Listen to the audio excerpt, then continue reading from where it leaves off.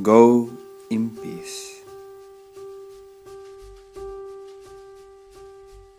My name's Collette, I'm 24 years old and I'm from England.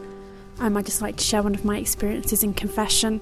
Earlier this summer I was in Walsingham and I went and made a life confession with a priest there, and it's pretty life-changing. I opened my heart to God, something I'd never done before. I'd been to confession many times, but I'd never been honest with God and never been honest with myself, I suppose. And I just really put it in the Lord's hands and opened my heart to Him.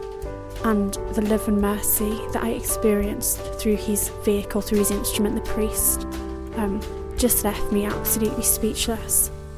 And I remember at one point saying, I can't even believe I'm confessing this sin here, embarrassed at some of the things I've done. And the priest just said that, there's no better place for you to be saying this than in confession.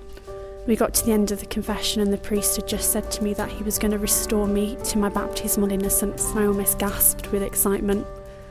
And that my sins were going to be washed as white as snow with the blood of the Lamb as He gave me absolution.